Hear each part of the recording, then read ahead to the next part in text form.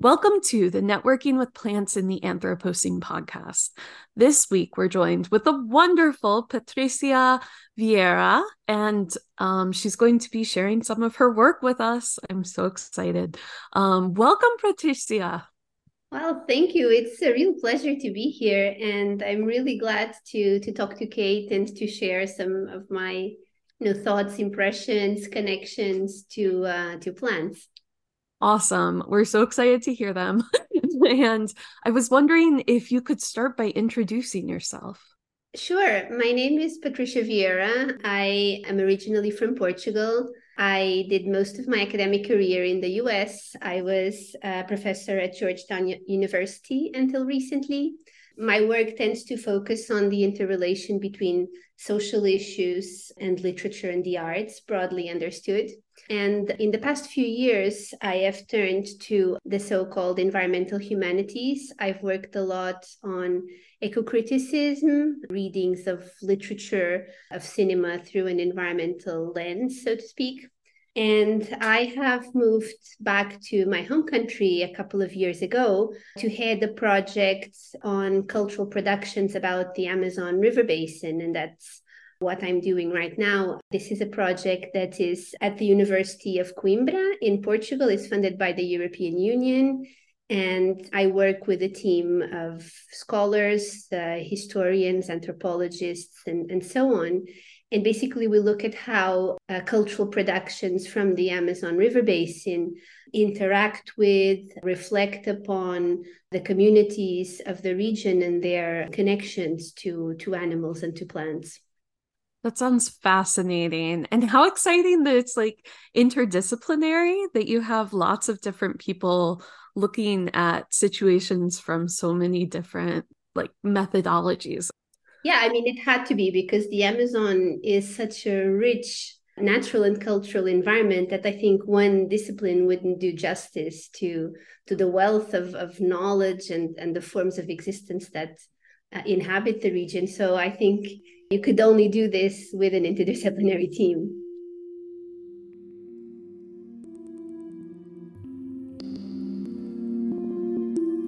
Before we get more into your work, I was wondering, this is a question we ask a lot of people on the podcast, and it can be a challenging question.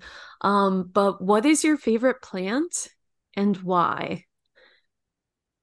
Well, that's a really interesting question, and I was reflecting upon about this question, and I came to the conclusion that I don't really have one favorite plant, but there are a few plants that have played an important role in my life at different points and for different reasons.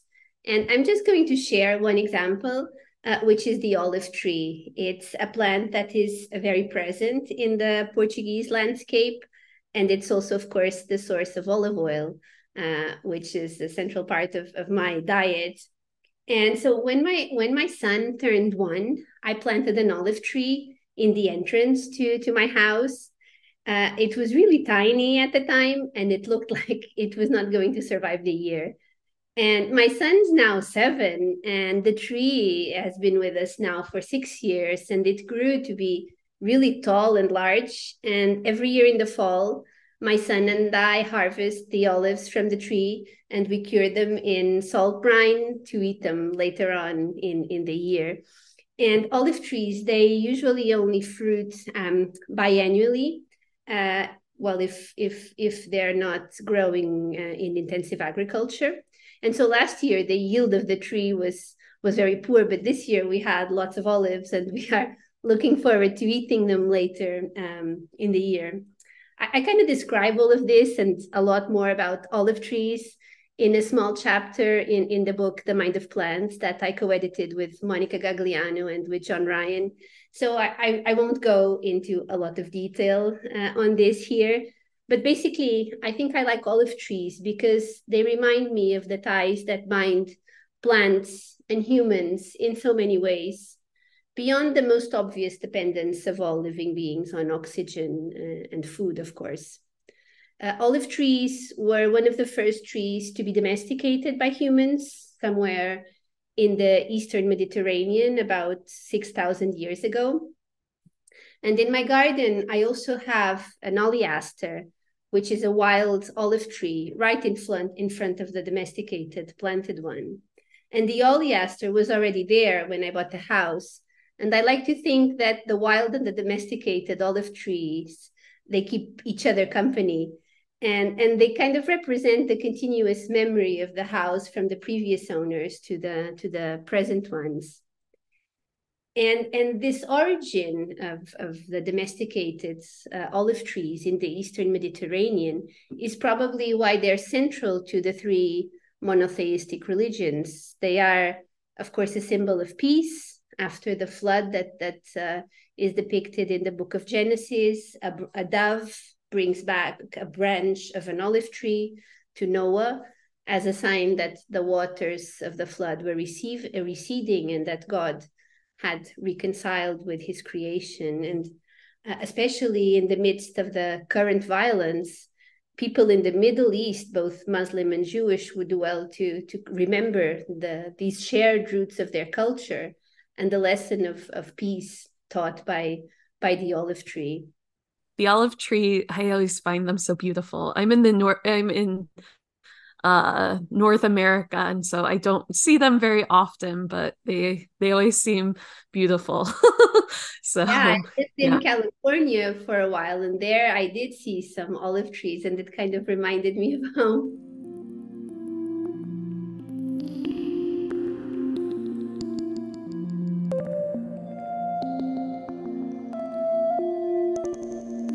What is your or your family or community's history with plants? Have you always grown up with plants, or is it something that kind of came on your awareness later in life? Yeah, well, my family, I come from a family of farmers from Portugal. Both my maternal grandparents were farmers. They had a plot of land in central Portugal where they grew fruit and vegetables.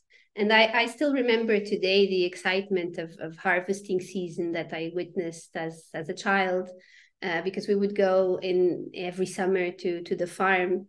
I remember the harvesting of grapes that would then be mashed to extract a liquid that would then be fermented and become wine. I remember the harvesting of corn the husks of corn would then be piled up in a mound, and that would be used for animals to sleep on in the winter, and so on. So I have all these childhood memories of farm life. And my mother tells me also that when she was young, my grandparents also used to produce their own olive oil from a plot of land and the trees in another plot of land. So they were also olive oil farmers, but that was before my time.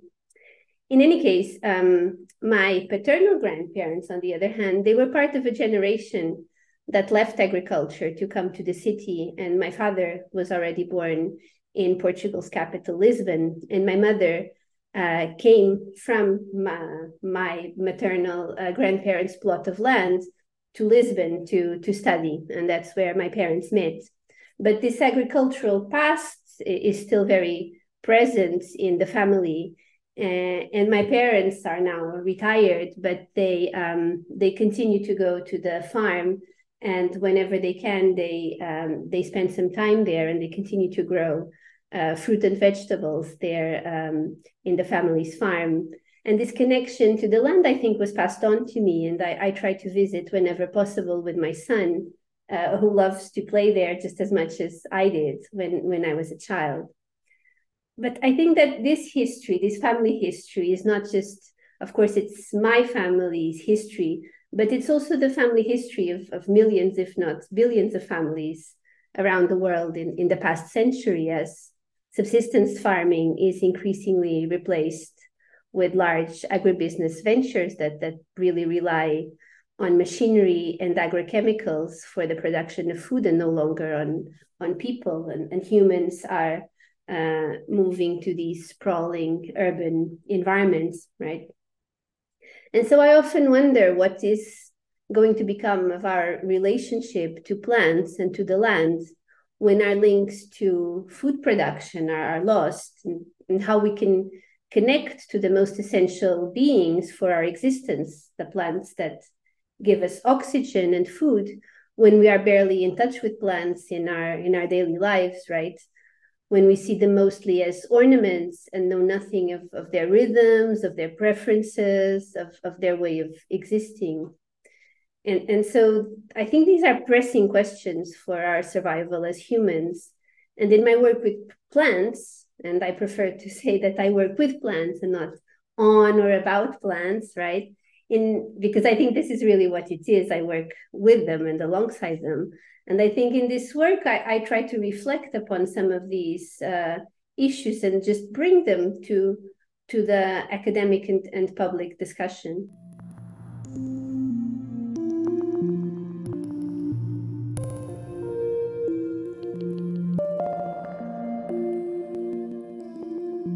How would you describe your work with plants? What do you do?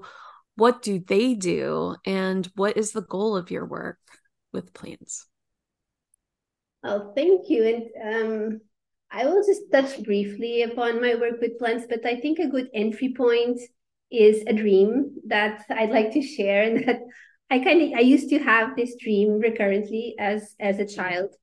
And I belong to a generation that already grew up with a keen sense of environmental catastrophe that was deepening as the years passed.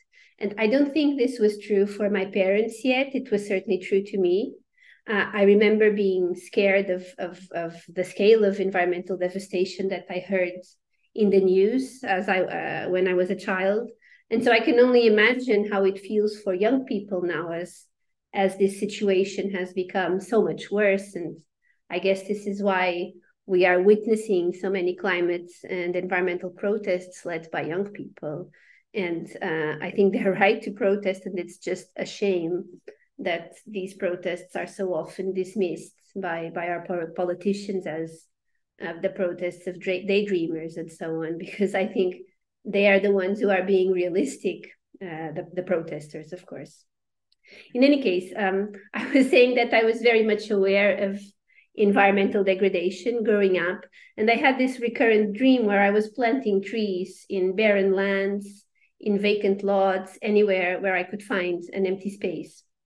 And I remember thinking in my dream that if I planted enough trees, I could bring life to these devastated lands. And so it was not a very pleasant dream, because I remember the anxiety of having the obligation to plant all of these trees and to do something. And Portugal, where I grew up, like most Mediterranean countries, routinely suffers from droughts, especially in the south of the country.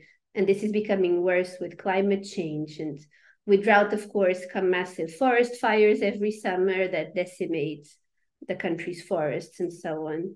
So I guess in this dream of planting trees everywhere, this was probably my very naive attempt at dealing with these issues. And I think I already intuited somehow that plants were going to be a big part of the solution to environmental problems, and that we could not move away from the current environmental crisis without taking plants seriously. Right?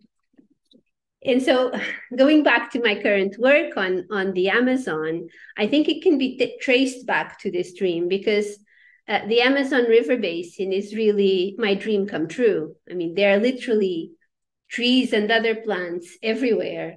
Every inch of space is taken by a plant. And I believe that this is what fascinates me so much about this region, this profusion of vegetal life everywhere, right? And so, as I said in my work, I study literature, cinema, and artworks about plants and animals of the Amazon, and how people from Amazonia have interacted with the rainforest for centuries. And I think that indigenous people in particular have a lot to teach us about the coexistence of humans and other forms of life. And I try to highlight this in my current research. For instance, I'm currently developing an online exhibition of indigenous Amazonian art that is titled politics and poetics of the rainforest, indigenous ontologies in contemporary Amazonian art. And the goal is to showcase this connection between indigenous communities, plants and animals through contemporary artistic productions. I think that plants, like humans, express themselves in different ways. And I believe that human forms of expression often lend a voice to plants. For instance, in literature about the Amazon, there are many instances when plants speak and express their thoughts, their concerns, even their fear of being destroyed and cut down, and so on. And one might wonder, is this kind of an anthropocentric view of plants, superimposing human thoughts and human words onto plants? Of course, this might well be the case, but I think it also helps people to realize that plants have their own aspirations, just like humans do, that they form communities, that they partake in various exchanges and establish relations with one another and also with other beings. Of course, this literary language of plants is still human, but I think it also has something of the plant, an imprint of the plant left in human culture. And I call this imprint and this form of human plant writing phytography, the articulation of plants through human cultural productions. And this is the topic of the monograph that I'm currently working on, and that hopefully will be published sometime soon, and that I'll be able to finish it also soon. But I think this phytography, this articulation of plants and also of animals, of course, through human language, is very clear in Amazonian cultural productions, exactly because animals and plants are so much a part of that region and of the lives of people in that region. And so I think it becomes clear that this happens, but I think this happens everywhere. I mean, we do not live without plants or animals, and it's only natural that they become embedded in human modes of thinking, and we should do well to recognize that.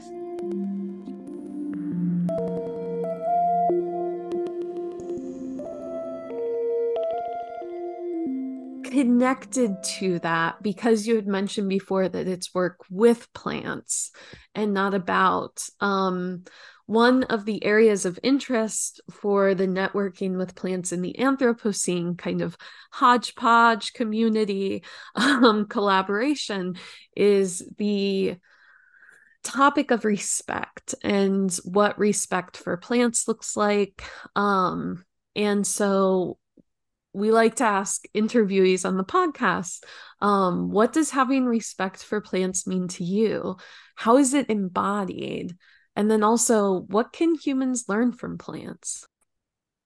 Yeah, I think those are all crucial questions, not only for critical plant studies, but more broadly for a human understanding of their place within the planet, and how we can continue inhabiting this planet going forward. And I think a big part of respecting plants entails understanding their alterity and realizing that their existence and their knowledge is different from the human ones, but that nevertheless they do have a form of knowledge. In the Amazon that I work on, indigenous communities and other traditional communities have a lot of respect for plants and also for animals, because they know their strength. I mean, they see it every day. And for these communities, plants can be allies, they can be enemies, they can be friends, but also foes, they can be teachers. So they recognize that plants are a force to be reckoned with, and are very aware of the dangers of destroying the rainforest, because they know how connected, how plants are so connected to their own lives as a community. And I think it's not by chance that many of the countries that have enshrined the rights of nature within their legal systems are Amazonian countries. The most famous case is, of course, Ecuador, the first country in the world to recognize that nature has inalienable rights in its constitution already in 2008. And I think it was the influence of the indigenous communities in these countries that have made politicians and have put pressure on politicians to change the legal system and to recognize that nature can be a subject of rights. Of course, the language of rights is not perfect, and we all know that, but it's a tool, it's a means to try to start the conversation about how we can live alongside these other beings. It's the language we have now, right? And I think that those indigenous and traditional communities, they know very well that it is not a perfect language, and it often doesn't even represent their own ways of seeing other living and non-living beings, but it is what we have at the moment to start and continue a discussion on plants and animals and their place within our world and ways to protect them from basically extractivist rapaciousness. As to what humans can learn from plants, I believe that first of all, humans need to learn that they can learn from plants, because this is not a given, right? I think humans have to open themselves and their forms of thought to this possibility of learning from plants. And only then can learning take place, because learning is a process of exchange. And in order for this exchange to take place, you have to recognize the other as an equal partner. And this is often not the case. So I think this is the first step. And also, of course, we have to recognize that plants is not obviously an homogeneous whole. I mean, there are forests and plants in Portugal are very different from the ones from the Amazon, for instance. And what we learn from plants in different regions of the world can help us learn how to live in those regions of the world, more attuned to the characteristics of those regions, right? A life in sync with the environment in Portugal is going to look different from the same balanced life in South America, in the Arctic, and so on. So I think plants, through their variety, they can teach us that, how to live in the places that we live, right? And not think of the world as one space where the same model can be reproduced ad infinitum throughout all the continents, right?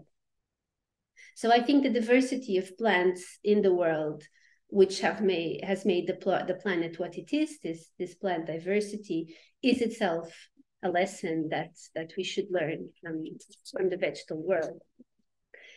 And one thing that worries me a lot in thinking about respect is that as I work on the Amazon, I am seeing it disappear. I mean, human-caused forest fires, logging, often linked to the expansion of this huge monocultures to cattle raising and so on, are threatening the existence of the Amazon and also of its peoples. It's estimated that in the past 50, 60 years, around 20% of the Amazon rainforest has disappeared. And that rate of disappearance is growing, right?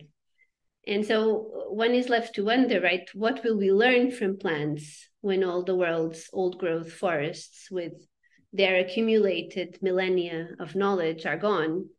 And we are such a recent species on the planet, we humans, that surely we would want to learn from those who have been around for longer and who have more experience with existing in this planet than we do, right? And I think that with my work with plants, I try to raise some of these questions to make people think about plants, how they live and what they know, and to reflect also upon how we can live and thrive with and alongside plants in this world and in this planet.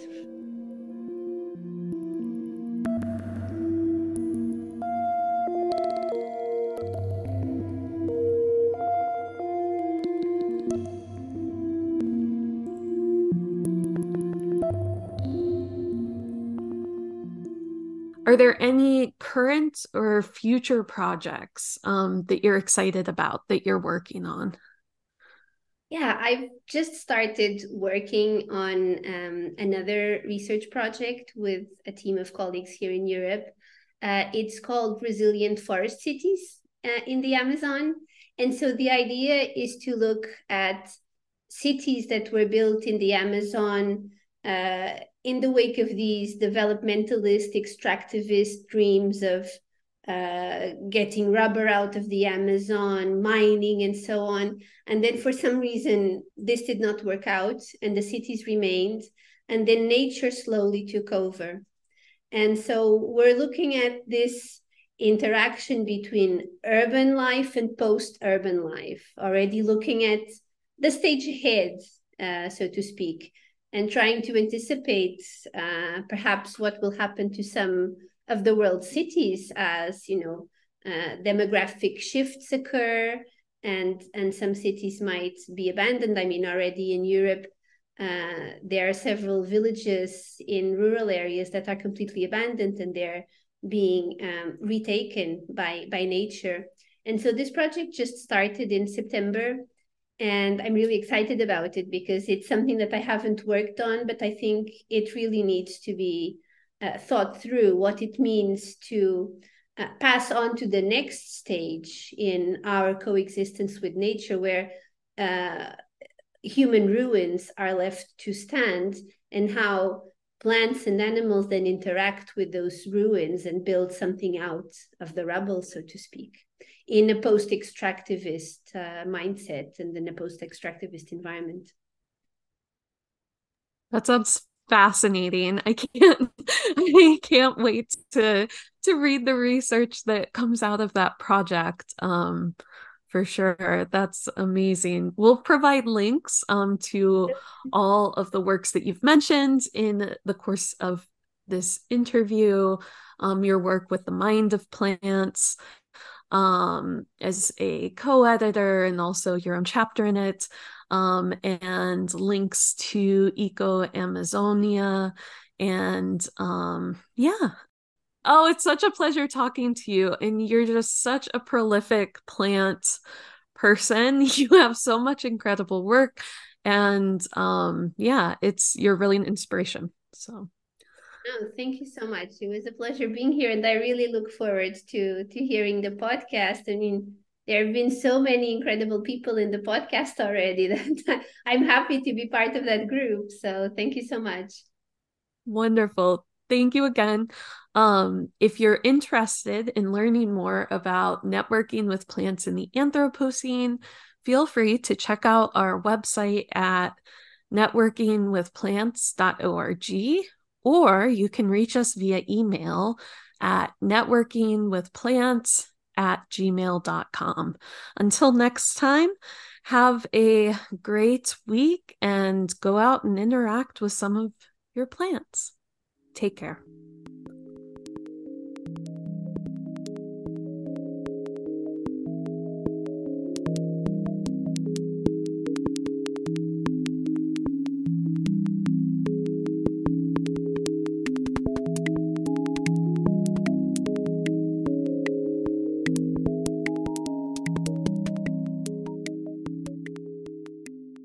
The music piece is kindly offered to us by artist Mylese. Mylese is a sonic artist, immersive ecology designer, and clean energy ambassador. Merging art and technology, she creates music experiences that express the voices of plants and the other inhabitants of the earth.